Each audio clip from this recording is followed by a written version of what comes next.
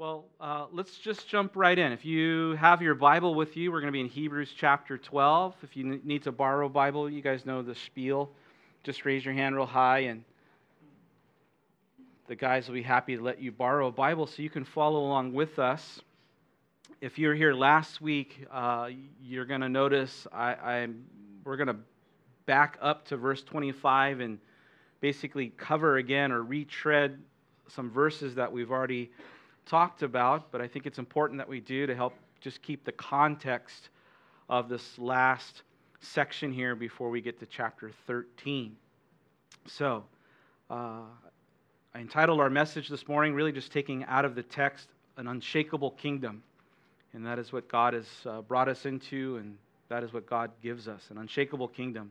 If you're there, I'm going to invite you to stand with me, please. Hebrews 12, again, verse 25 is where we'll start. I'll read aloud, and you can follow along in your Bibles. The writer says, "See that you do not refuse him who speaks. For if they did not escape who refused him who spoke on earth, much more shall we not escape if we turn away from him who speaks from heaven, whose voice then shook the earth.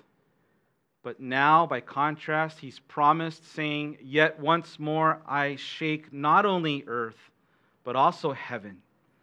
And now the writer gives us his exposition as he's quoting from that Old Testament passage. He says, "Now this," quote, "yet once more," it indicates the removal of those things that are being shaken. He explains what those things are, as of the things that are made. And the idea is so that the things which cannot be shaken may remain. And here's the conclusion. "Therefore, since we are receiving a kingdom which cannot be shaken, let us have grace by which we may serve God acceptably with reverence and godly fear." And then he tells us something very sobering, "For our God is a consuming fire." All right, we'll stop there and let's pray. Father, we thank you for days like today, as we've prayed so often, a reminder of how your mercies are new every morning, a reminder of the declaration of the psalmist that would say that this is the day that you have made and we can rejoice and be glad in it. And Lord, we pray that you'd help us to rejoice and be glad in it. There's much that we can be grateful for.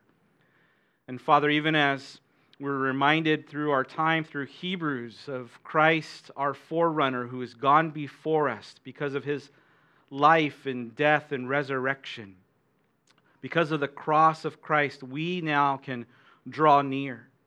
Lord, you've given us a standing invitation that in any time we need and want, we can come and see and come and hear and come and dine.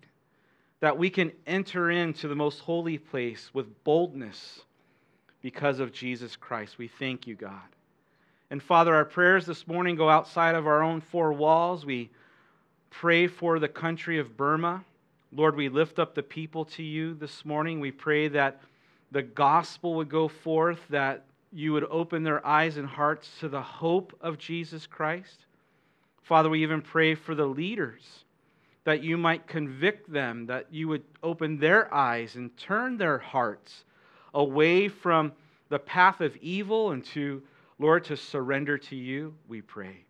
And Father, we lift up Pastor Kevin and Dave and FBR and other groups like them that are rushing into dangerous places to help, Lord, to be light and salt. God, we pray that you protect them, provide for them. Lord, embolden them. And we're so honored and grateful that we get to join in the ministry as we pray and support from here in Okinawa. And so, Father, we just lift up the nation of Burma to you this morning. Our time in your word, Lord, speak, we pray. We ask this together in Jesus' name. Amen. Amen. All right. Take a moment. You can say hello to someone and then have a seat. We'll jump right in. Some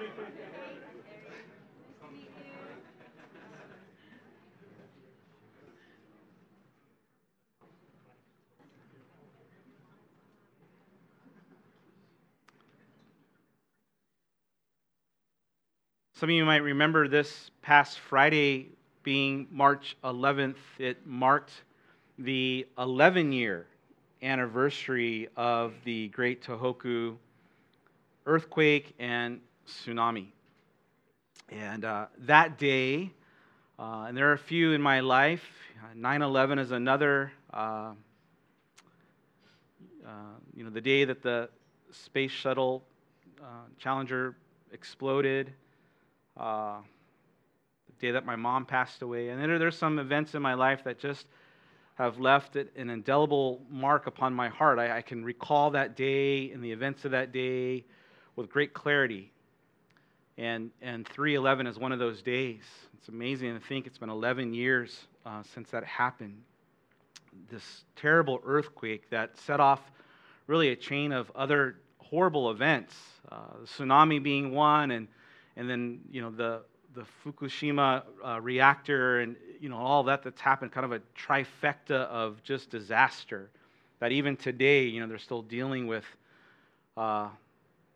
The fallout of that and rebuilding of lives. And that earthquake, history tells us, or online tells us, it was one of the top 3 or 5, I can't remember exactly, greatest earthquakes ever recorded in history. And I've been through some pretty big earthquakes. Maybe you have too. I lived in Southern California for a couple of years, and for me, I remember the very first earthquake that was big, that scared me quite a bit, that got me out of bed and ran out of the house in the street, was the Landers quake in 1992. I don't know if you guys remember that. I was actually still here in Okinawa when the big earthquake happened in San Francisco. Remember, it stopped the World Series. Is anybody else alive at 89? You guys remember? Some of the younger, these kids weren't, right? But they've been through some big earthquakes, and of course, I think in recent years, we're of course with media now and news and social media, we're apps. We're very aware of earthquakes happening much more. There's the earthquake that happened in Peru in 2001 that was pretty devastating, and then of course in Indonesia, which that tsunami, I mean, as terrible as the one in mainland was, that tsunami took 220,000 lives. If you remember, just again the devastation of the result of that particular earthquake. And I think even just a few years ago in Mexico City, where buildings collapsed, it was just terrible. And then just the past few weeks, I don't know about you, but I feel like there's been an earthquake almost every other day, here in Okinawa. I bring all this up because as we get to this section, when the writer begins to talk about shaking, the word that he uses in the Greek, it's the word seo, and it's where we get the English word seismic from. And it refers to, if you will, like an earthquake. It's tremors, it's shaking, it's agitation. And so we're going to be reading about God shaking things.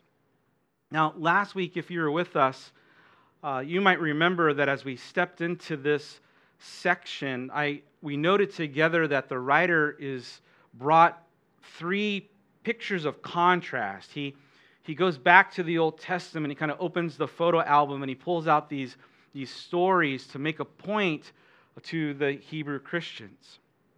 And each of these pictures that he paints for us or presents to us were a series of contrasts. The first was, and we didn't read it this morning, but verses 18 and 19 and 20, where he's talking about how we haven't come to Mount Sinai. When we come to faith, it's not like how the children of Israel began. We have a different starting point. And so for them, when they came to Mount Sinai, it represents the giving of the law. And so it was a code that God had given them, and yet the people, took that and basically developed more codes out of it, right? They just legalized everything, or became really legalistic. following the Lord. And so the writer is saying, listen, we haven't entered into the old covenant, nor have we entered back into it. When Christ came, that it closed. When we come to faith, we've come into a new covenant. We've come to a different set of circumstances. He uses the imagery of coming to Mount Zion. That represents a whole new relationship with God and how we walk with the Lord. And so that was the first picture of contrast, these different mountains. And then the second picture he presents was the people and how they responded when they heard the word of God. And he basically uses as a warning. He says, the people, when they were there, when God spoke, they heard God speak, and there's a temporary submission to what God was saying. But in the end, they rejected it, they refused it. They said okay with their mouth, but by their lifestyle, they didn't obey the Lord. And we noted, if you're with us, it only took them 40 days before they started worshiping and dancing around this golden calf. 40 years that they would wander the wilderness. And because of their rebellion and their rejection of what God's word told them, they weren't allowed to enter in. And so the writer uses that as a contrast of a warning to say, listen, if that happened to them and they heard God and they saw Moses and Moses gave them the message, how much more do you think judgment will happen for us who would hear the word of God today and hear the gospel and the love of God and what Christ has done, and to turn away from God's gift of grace? And really the message the writer has been peppering throughout this whole letter has been one where he's saying, don't fool yourself. God doesn't play with your soul, and God doesn't play with sin. And just because it seemed like there was a group that was around the Hebrew Christians, that they were interested in the gospel, they were fascinated by the idea of Jesus being the Messiah, and yet for whatever reason, they came short of faith. They were intrigued by it, they appreciated it. I mean, like the people, they weren't really saved. And so at times it seems the writer addresses that group saying, listen, don't fool yourself. Don't think that you can just sit and listen and come to church and think that you're going to be okay, or don't think that just because your family, heritage was one of following God and you're coming around that's your ticket to heaven. And so sometimes the warnings are sobering. And that warning still applies for us today. Along with God's standing invitation for any that come to faith, to turn from sin and to give your life to the Lord. The Bible says that God desires that none should perish and all would come to repentance. And yet, it's still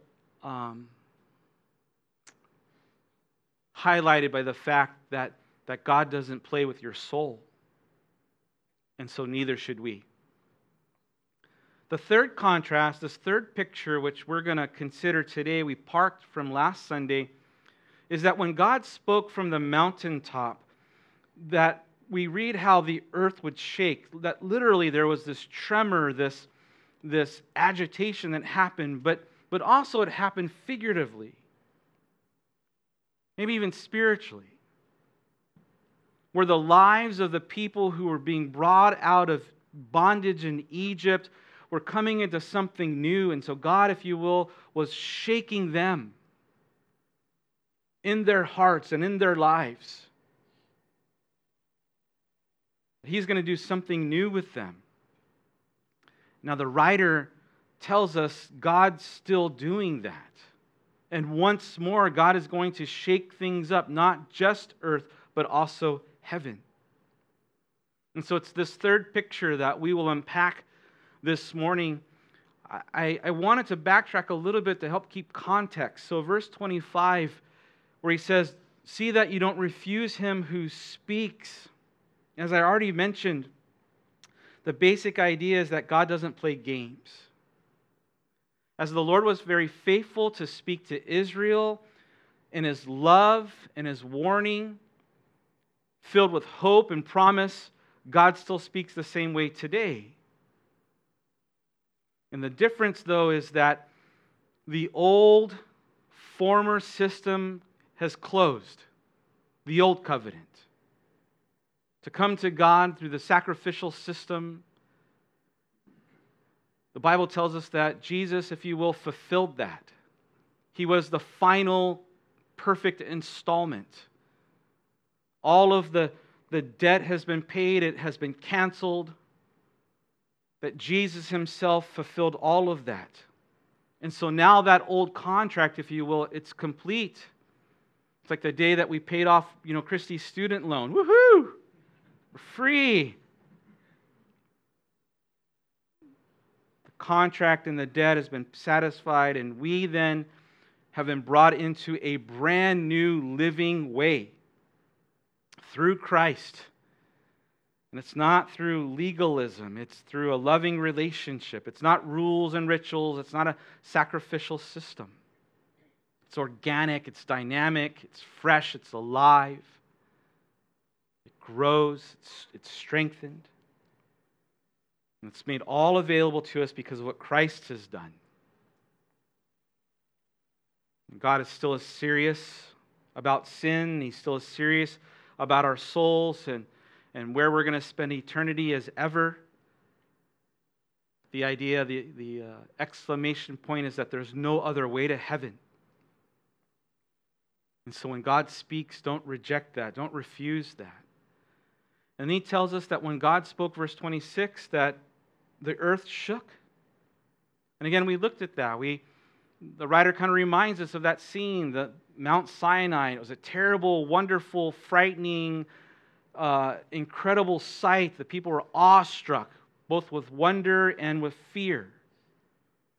Dark clouds and a storm and a tempest and the sound of trumpets. It was just this kind of sensory overload. And the ground literally shook. You remember we read how even inside, if you were, like they were shaken. What we didn't talk about last time that I want to mention this time is that what he's quoting from the Old Testament, he's quoting from the prophet Haggai. And Haggai himself wasn't there at Mount Sinai, but Haggai, as a prophet, centuries later, looks back to that event. As God brought Haggai and his contemporaries back into the promised land, he himself reaches back into history.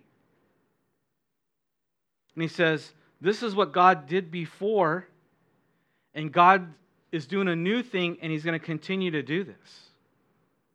And so now the writer of Hebrews looks back and grabs what Haggai said about another event that happened before. And he adds in the idea that this is what God is doing now. Yeah, God shook things up before, and God shook things up in Haggai's day, but God is still shaking things up.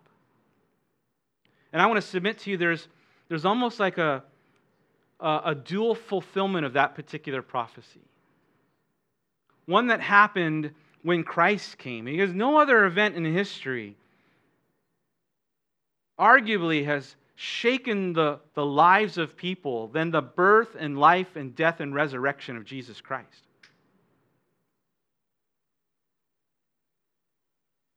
I mean, that transaction, if we can call it that, was a cosmic, seismic event. And it too was punctuated by an earthquake, right? When Jesus died, the Gospels say that a great earthquake took place. But more than that, what the writer is offering, I submit to you that yes, it's that event, it's the gospel, it's Christ who came and lived and died and rose again. But God is still shaking things up. And it's in the spiritual realm. The beginning of God's kingdom was ushered in when Christ died, as the birth of the church took place and the bride of Christ took place. And And then spiritually speaking, in many ways, right, it shook the religious leaders of their day. The establishment, the domineering of the people. Jesus, in the beginning of his ministry, would go into a synagogue and he would read from the scroll of Isaiah. And in this day was going to be a day where the captives were going to be set free and the eyes of the blind were going to be opened. And Jesus reads that portion and he rolls, folds it back up and he says, "Today the scripture has been fulfilled in your sight." Of course, he's speaking about himself.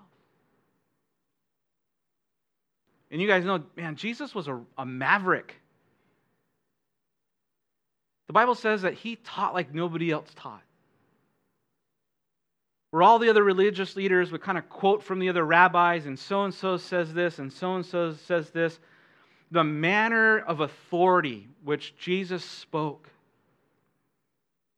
And yet, as the scripture says, right, truth and grace. So gracious, so loving, so kind. With authority and grace and kindness, a friend of sinners. So unusual. He threatened the establishment. So now here the author reaches back to this prophecy in Haggai and he explains, he gives his commentary of what is Haggai talking about. Yet once more, God says, I'll shake not only earth but also heaven.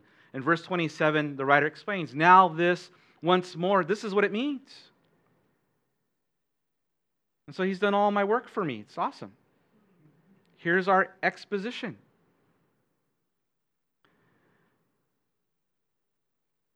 And I suggest to you that it doesn't only mean a one-time event.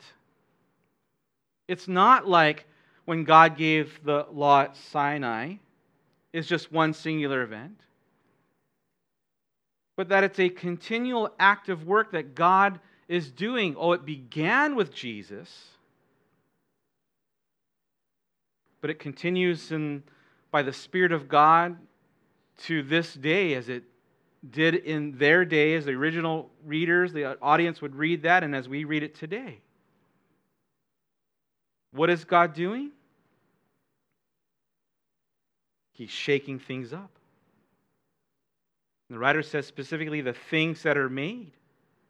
He goes on to explain, what are the things that are made? It's the things of this life.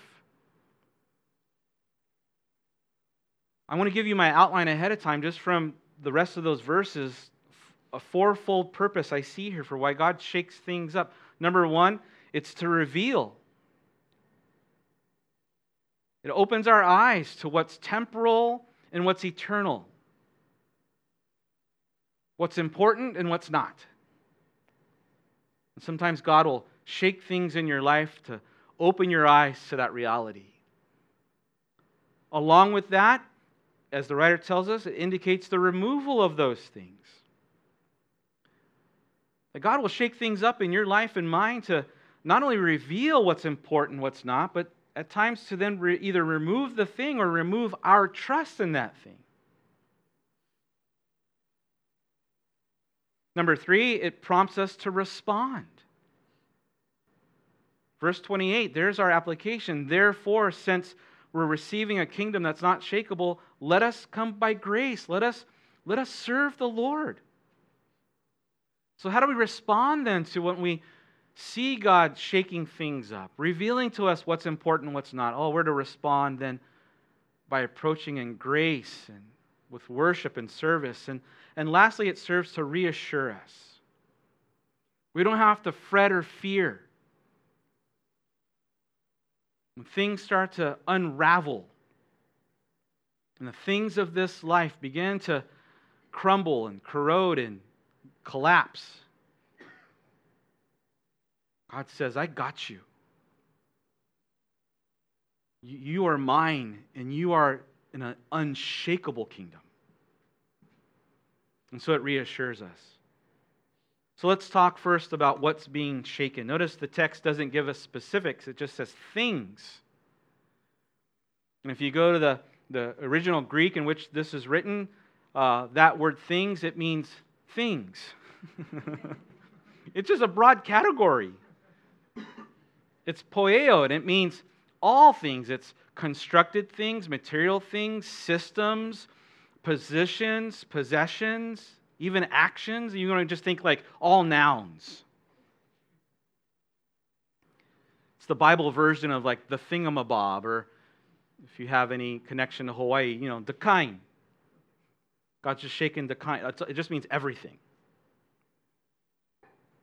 And I don't know about you, I feel like, yeah, I can say amen to that. It almost feels like God's shaking things in this last season where the intensity of that shaking has increased. A couple of years ago, my wife got one of those massage machine gun things. You ever see that? It's a crazy contraption. It's like an impact drill. But it has these different levels of intensity. And so I was curious, I wonder if I could handle level 10. I felt like all my teeth will rattle out. Like it just, you have one of those things, right? It'll rattle your bones. Christy loves it. Anyways. I feel like God's kind of cranked the agitation. Like we're getting to level 10. But what happens when things are shaken or shook? I submit to you that one thing that happens is it reveals the stability, the integrity, the strength of the thing that's being shaken. Again, we understand that in the natural. Buildings and earthquakes. An earthquake will test, if you will, right, the durability and the stability, the strength of the materials and whether they'll stand or not. But even I think in terms of, if this includes all things, not just material things, if it includes institutions and ideologies, well, it looks a little different when those things are shaken, and yet the result is still the same, right? It tests the integrity and the stability of those things. And you think about the last couple of years, what things in our life, what institutions, what things that we have tend to place trust in and security in have been shaken up quite a bit. I think the list can be long. I'll just offer a few of my own observations. I think one thing that it's been shaken that we have long leaned upon and looked to find security in, and we think, oh, this is good, this is intact, is governments. Politicians, appointed and elected officials. Now, we can go through history and realize, there's always been this type of volatility to kingdoms and kings and leaders and coups, and there's always this movement of world powers. But it seems to me, by observation, that so much that's happening in the world, there's this shakeup of people that maybe we thought, we think this person's good, or we trust this institution, or these things, and then all of a sudden we realize there's corruption there. And so much so, at least for me, sometimes I don't even blink an eye. It doesn't even make one-day news cycle. It's almost like it's commonplace. Just we expect it now that our politicians are going to be corrupt. There's this growing distrust and mistrust for government leaders. Even nations that at one time I think we thought, I'd like to go visit there. Like they're democratic. They seem like you have freedom of movement. And then how lately it seems as though their leaders are becoming, totalitarian. Like setting up their own dictatorship. I don't know about you, but to me, I feel like it's just crazy. All this in my notes. In Japan, at the beginning of the year, there's some guy, I don't know how they got that job, but there's some guy that will basically give the word of the year. Did you know that? And he'll go and make this big kanji. And this is the word of the year. And I forget what it was. I'm like, I know what word I would pick. Crazy. That would be the word I would pick. Crazy. That's what this last couple of years have been. Crazy and crazier.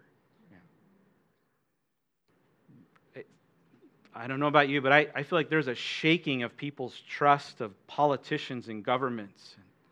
And right alongside that is then, financial institutions. And I would even add money itself. I'm not a big conspiracy theory guy, so don't misunderstand me, but I think there's some truth to the element where we read about this push for an increase of just a one world currency. And a lot of talk about resetting, right? The Great Reset. And these globalists, these wealthy, powerful people who want to basically just break our current structure and put in a one world currency, and along with that, a one world government. And of course, I believe that because that's what the scriptures talk about. And how it seems there's a growing lack of confidence in our currency.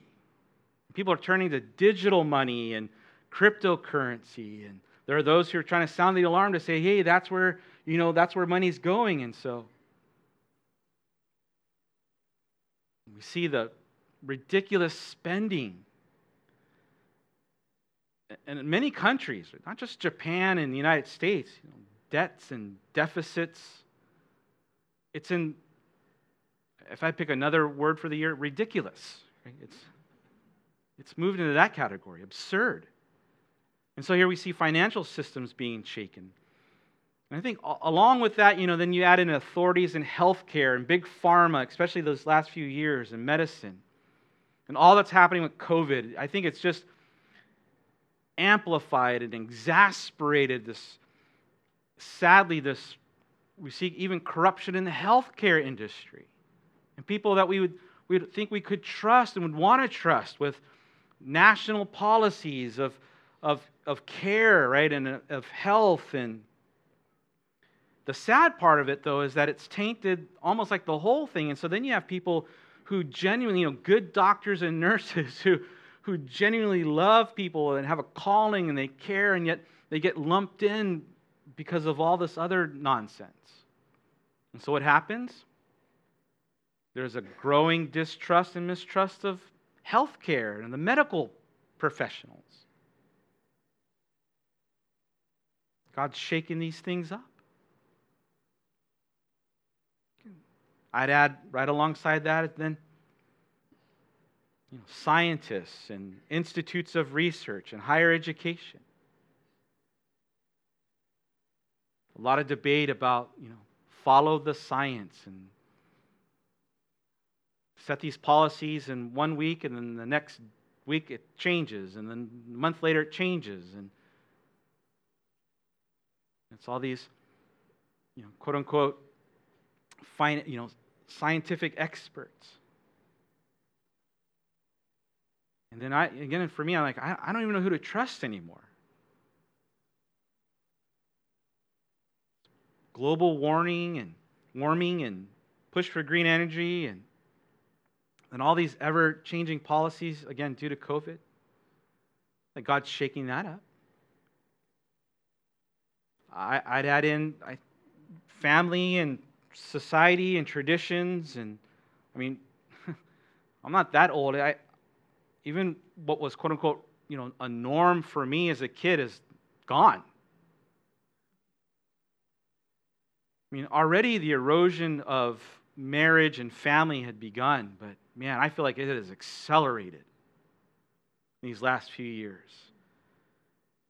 Then you have the introduction of this ideology and adoption, and again, I would say rampant spreading of this ideology of wokeness. Promotes this ungodly, one of its tenets is this ungodly idea that gender is fluid, like you can just pick. Along with that is the celebration and normalization of sexual immorality.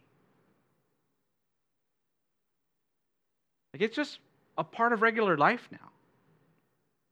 I feel like I can barely find a TV show that I can watch anymore. Like I'm just left to cooking shows. And sometimes even that, I'm like, why do they got to use that language, You're making cookies. And it just becomes a part of life. Almost like we become, desensitized to it. The amount of graphic violence and sexual immorality and just a part, right? TV shows and movies and social media and commercials. And so family and society, traditions, the norms, what defines family? What defines marriage? What defines a boy or a girl? It's all being shaken. And I feel like I can keep going. I'm sure you can think of other things. You think about the media itself. I remember as a kid, there are certain news outlets, you kind of trust the news. And I don't know any news to trust anymore. I follow around those independent people, right? They're just filming stuff on their iPhone now. The judicial system. I mean, even just the normal life of just trusting, like the supply chain. Where's the coffee creamer? Lord, right? Sitting on a boat somewhere. Look, God's shaking things up. Oh, I struck a nerve. I know. Look at that, right? Don't mess with my coffee creamer. Let me add one last one, and we'll move on. I'm taking a little bit of a excursion from the text, but I think in terms of the things that God is shaking, the things of this earth, I would add this, the body of Christ.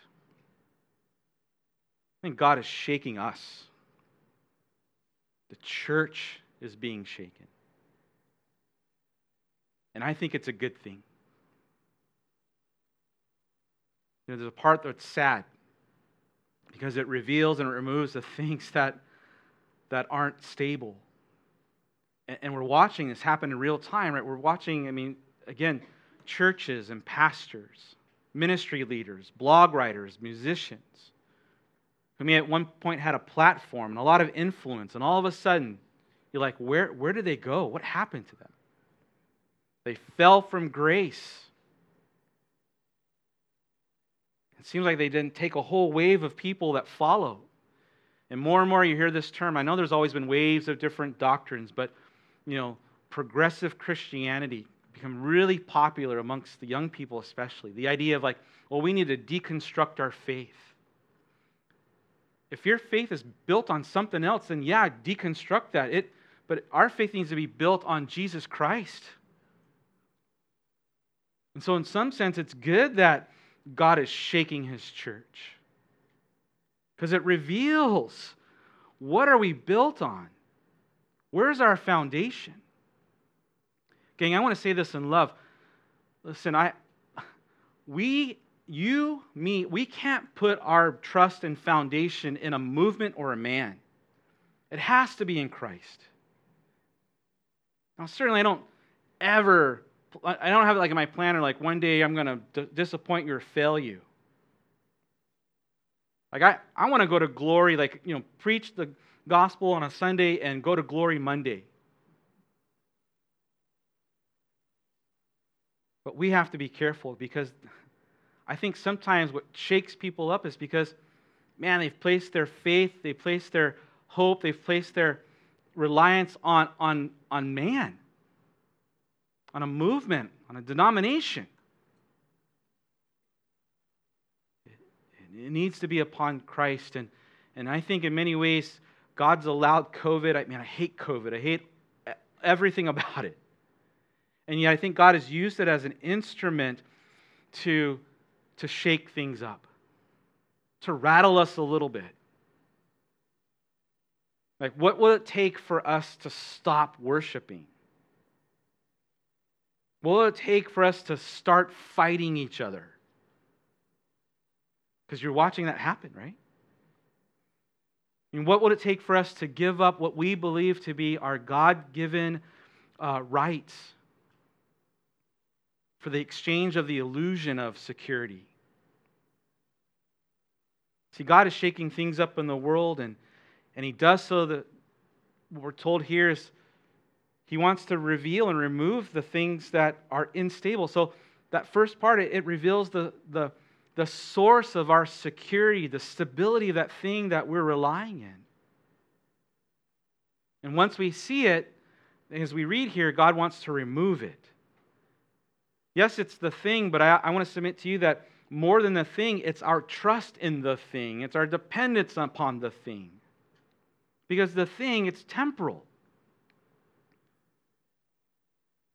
And I don't know about you, it's easy for me. I gravitate that. I find my security and identity. I begin to trust in things.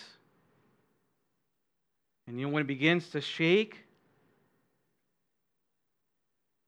well, it reveals, hey, is this thing stable? Have I built my life? Have I put my trust in the right things? Because there's going to be a day when, guess what? There's not going to be any money. And you're not going to have a savings or a vocation or a house or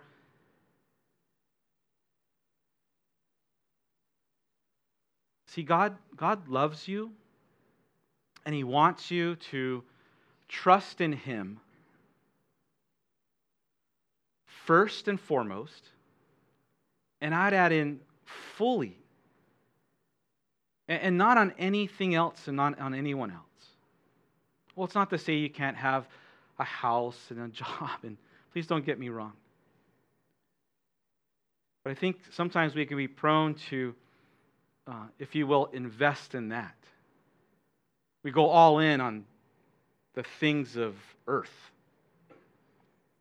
And so the writer says God's shaking these things up so He might remove those things that are being shaken. And again, it happens in two ways. Literally, it's going to happen. One day, the institutions of this world are going to be gone. The governments are going to be gone. The kingdom of God is going to be manifest. Christ is coming back soon. Peter says, hey, one day it's all going to burn, baby. And he even asks the question, if that's true, then how should we live?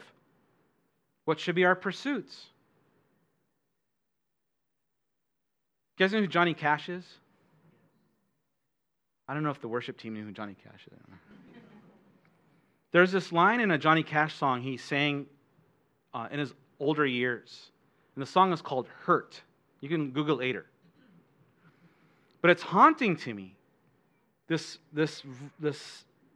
couple of lyrics. He sings and he says, what have I become? My sweetest friend. Everyone I know goes away in the end. And here's the line. And you can have it all, my empire of dirt. When I remember listening to that, I was like, whoa. Because you think about, if you know who Johnny Cash is. If you don't, you can Google him later too.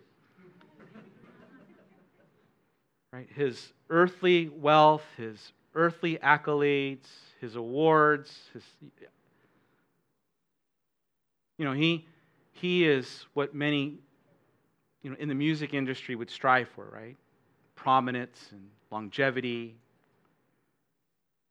I think it's something really revealing when he says, you can have it all, my empire of dirt. There's truth to that. The things of this world are going to fade away. They're all going to burn up. And one day, the eternal will be revealed. The Bible says that Christ is going to come and rule and reign. And guess what? We're invited to do that along with Him. And God then shakes things up in our life now to reveal to us the instability of what this world offers. So that He might then remove our trust in that and remove, if you will, our dependence upon it. Because if you're like me, it's easy just to gravitate to the things I see and what everybody else is trusting in. Beginning of the ministry of Jesus, and actually at the end, so there's this two times this interesting snapshot of Jesus where he goes into the temple area and he looks more like Indiana Jones. You know this scene? He comes in and if you're familiar with it, you know, like he's flipping over tables. The Bible says he fashions a whip and he's chasing out what's called the money changers. And he says to them, you've made my Father's house into a den of thieves when God wants it to be a house of prayer, a place to seek the Lord, a spiritual place. But the religious leaders corrupted it. He used it to take advantage of people, and it became a place of monetary gain, of material gain. And the Lord, it says, he was moved with righteous indignation, and he upset all those tables, and he removed them. You know, gang, if I can spiritualize it, that's what God wants to do in our hearts too, because there's times where we can allow stuff to set up, if you will, in our hearts that don't belong. And we're more consumed about material things. We're more concerned about the things of this life. And we've given little to no attention about the spiritual things, the eternal things. And so, yeah, guess what? Jesus wants to rattle you a little bit. Shake things up for the purpose of removing that. I mean, just ask yourself the question and think it through. What would happen if all of a sudden tomorrow you open your bank account and it's gone, or your savings is gone? What will happen to you? What will that event do to you in terms of your faith and your walk? What remains?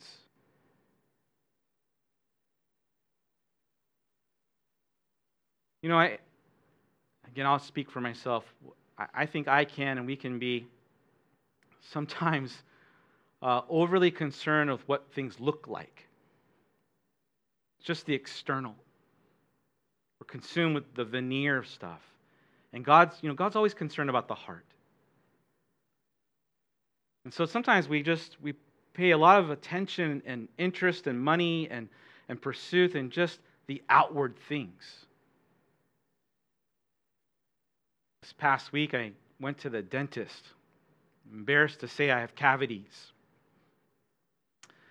So the doctor, he had taken some x-rays, and he said, oh yeah, here's one, and so they're going to work on that first one.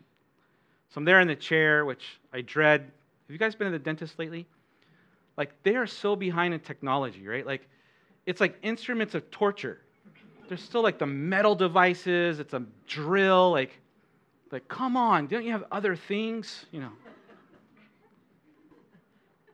So he begins to drill in my mouth, and then I hear him say, oh. I'm like, oh. It's like, oh good, oh bad? It was oh bad. Because when he drilled in, he's like, oh, the cavity was much worse than they could see in the x-ray. So you had to basically get in there and realize, like, oh, this thing's corrupted. It's bad. I was embarrassed, but I wanted it fixed. Yeah, dig in there, get it out, remove the cavity, and he did. And then he, filled it with whatever magical stuff they fill it with, so I can eat more sugar. So, but brush and floss better this time. Yeah, that's what the Lord wants to do. Sometimes, we kind of look good. It's just this veneer of stuff, and God's like, I'm going to shake that up and rattle you. It needs to go. Why? Well, the third point, so that things can remain. See, not only is what happens does it reveal the things that have to go, it also helps us to see what needs to stay. What is of value? What remains intact? Well, what remains intact? An unshakable kingdom. It's spiritual things. It's eternal things. And if that's true, the idea, the connecting thought is, then that's what we should pursue. That's what we should invest in. Jesus says, don't store up your treasures here on earth where moth and rust, and if I can add the Okinawa version, and mildew destroy. He says, store up your treasures in heaven. We're to invest in the bank of heaven. And sometimes God shakes things up to reveal to us, oh, I've had the wrong pursuits. I've been spending time and energy in the wrong thing. And there's grace there. It's a gracious act. It's a loving act. Where God says, yeah, I want you to invest in the things of me. Pursue my kingdom and my righteousness. I know what you need. I'll take care of you. And sometimes God shakes us up just because we're lazy. We become spiritually lethargic. We have no interest in the things of God. And so God shakes us up. So we're invested in career and sports and hobbies and all these external things. Again, please don't misunderstand me. It's not that we shouldn't do those things. It's just when they take precedent over the things of God. Because what happens is we then begin to value comfort and convenience. And when we ascribe that then to our spiritual life, we're like, that's too far. It's too much trouble. It's too long. It costs too much. And yet we forget it's the spiritual investments that will remain. It's the spiritual investments that pay off the greatest dividends. We fool ourselves. The poorest investment that you and I can make is in the empire of dirt, in the combustibles. Outside of my apartment complex, there's these two cages. One says incombustible, and the other one, they misspelled it, says combustibles. We don't want to invest in the combustibles. I don't know, gang, maybe God's been shaking your life up a little bit lately. It's not comfortable, right? And there's an element where that massage gun, like, that feels good, but if it goes up too high, it's like, stop! And God might be doing that in your life right now just to remove the thing that doesn't belong, to replace it with something of greater value, an investment of something of greater value. See, he does that, number 3, again, he prompts us then to respond. If we reveal what's of worth and what's not worth, and God then wants to remove either our dependence upon it or that thing itself, then the next part of it is, he says, therefore, since we're receiving a kingdom which can't be shaken, let us have grace. It's a completely different deal. We don't worship or serve God by the letter of the law. It's grace. But in that grace, there's an invitation. Let's serve. Let's worship. Let's invest in the things of God. And so it prompts us to respond to the things that we've received. We received grace. We received forgiveness. Remember, the writer talks about this indescribable gift, this great treasure that we have in Christ. And so, the Lord shakes things up to reveal what's of value, what's of worth.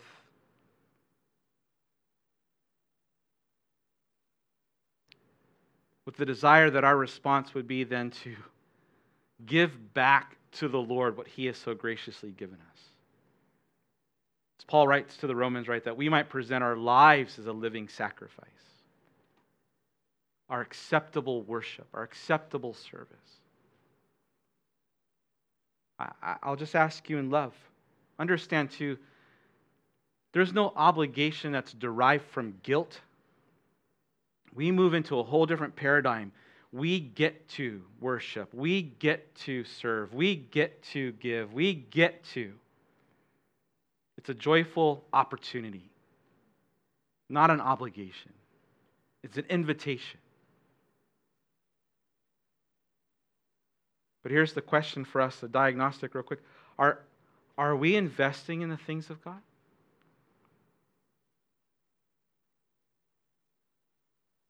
And lastly, verse 29, for our God is a consuming fire. And the last point I want to make, and I'll close quickly, God shakes things up. And when we see it happening, we watch what's happening in the world today, this growing loss of confidence in government and institutions and money, the things that we thought, man, wasn't that stable, the stock market, whatever. We don't have to fret. God reminds us, listen, we are secure. We are citizens of an unshakable kingdom. And so all that's happening in the Middle East, all that might happen with China or North Korea, God's got you. And so this statement then, there can be one or two responses. Either it's going to serve as a comfort for you, or it's going to serve as a source of consternation. It'll make you a little fearful. God is a consuming fire.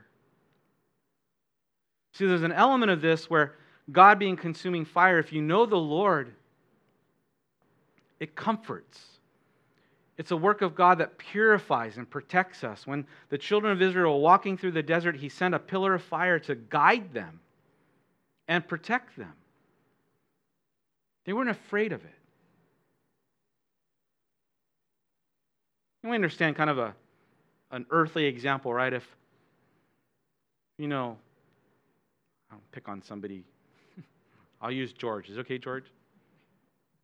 Although it's hard to imagine this, but George's pretty buff, right? Like, if you don't know George and have a friendship with George, and I say to you, hey, George can break you in half, right? You might, oh man, I want to stay away from him. But like, no, he's my friend. So when I'm with him, he's my protection, right?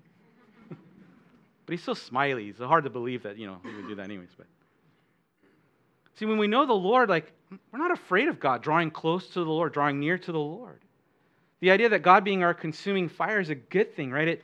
Because He wants to purify our life. It's the idea of bringing warmth and comfort and security. He refines us in His love.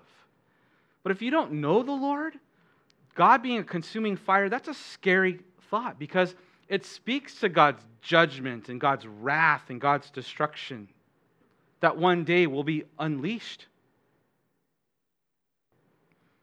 and destroys everything. And so God shakes things up that we might then see that the stability and reliability of the things in our life would be exposed. Causes us to make an evaluation then, man, where have I been putting my trust? Do I need to remove that and place it in the things that remain, the things that are eternal? And the answer is yes. And God wants us to pursue that. We get to respond then in grace, an invitation to come and invest in the things of God and worship the Lord and serve the Lord. And when all of it happens, we don't have to be rattled. We're secure. God's got you. And He uses this to purify us and to refine us, and that's a good work. Amen? All right. Father, we thank You for Your word this morning. Lord, may these truths be more than abstractions. God, make them applications. And however we might respond to them, Lord, help us to yield to the work of Your Spirit as we consider our lives and what we've been pursuing and what we have looked to for our security and our identity and our stability. God, help us to make sure that it is built on You, that it's anchored on Christ. For everything else is sifting and sinking sand. We love You and we praise You. In Jesus' name, amen. Amen. All right. God bless you guys. I pray you have an amazing Sunday.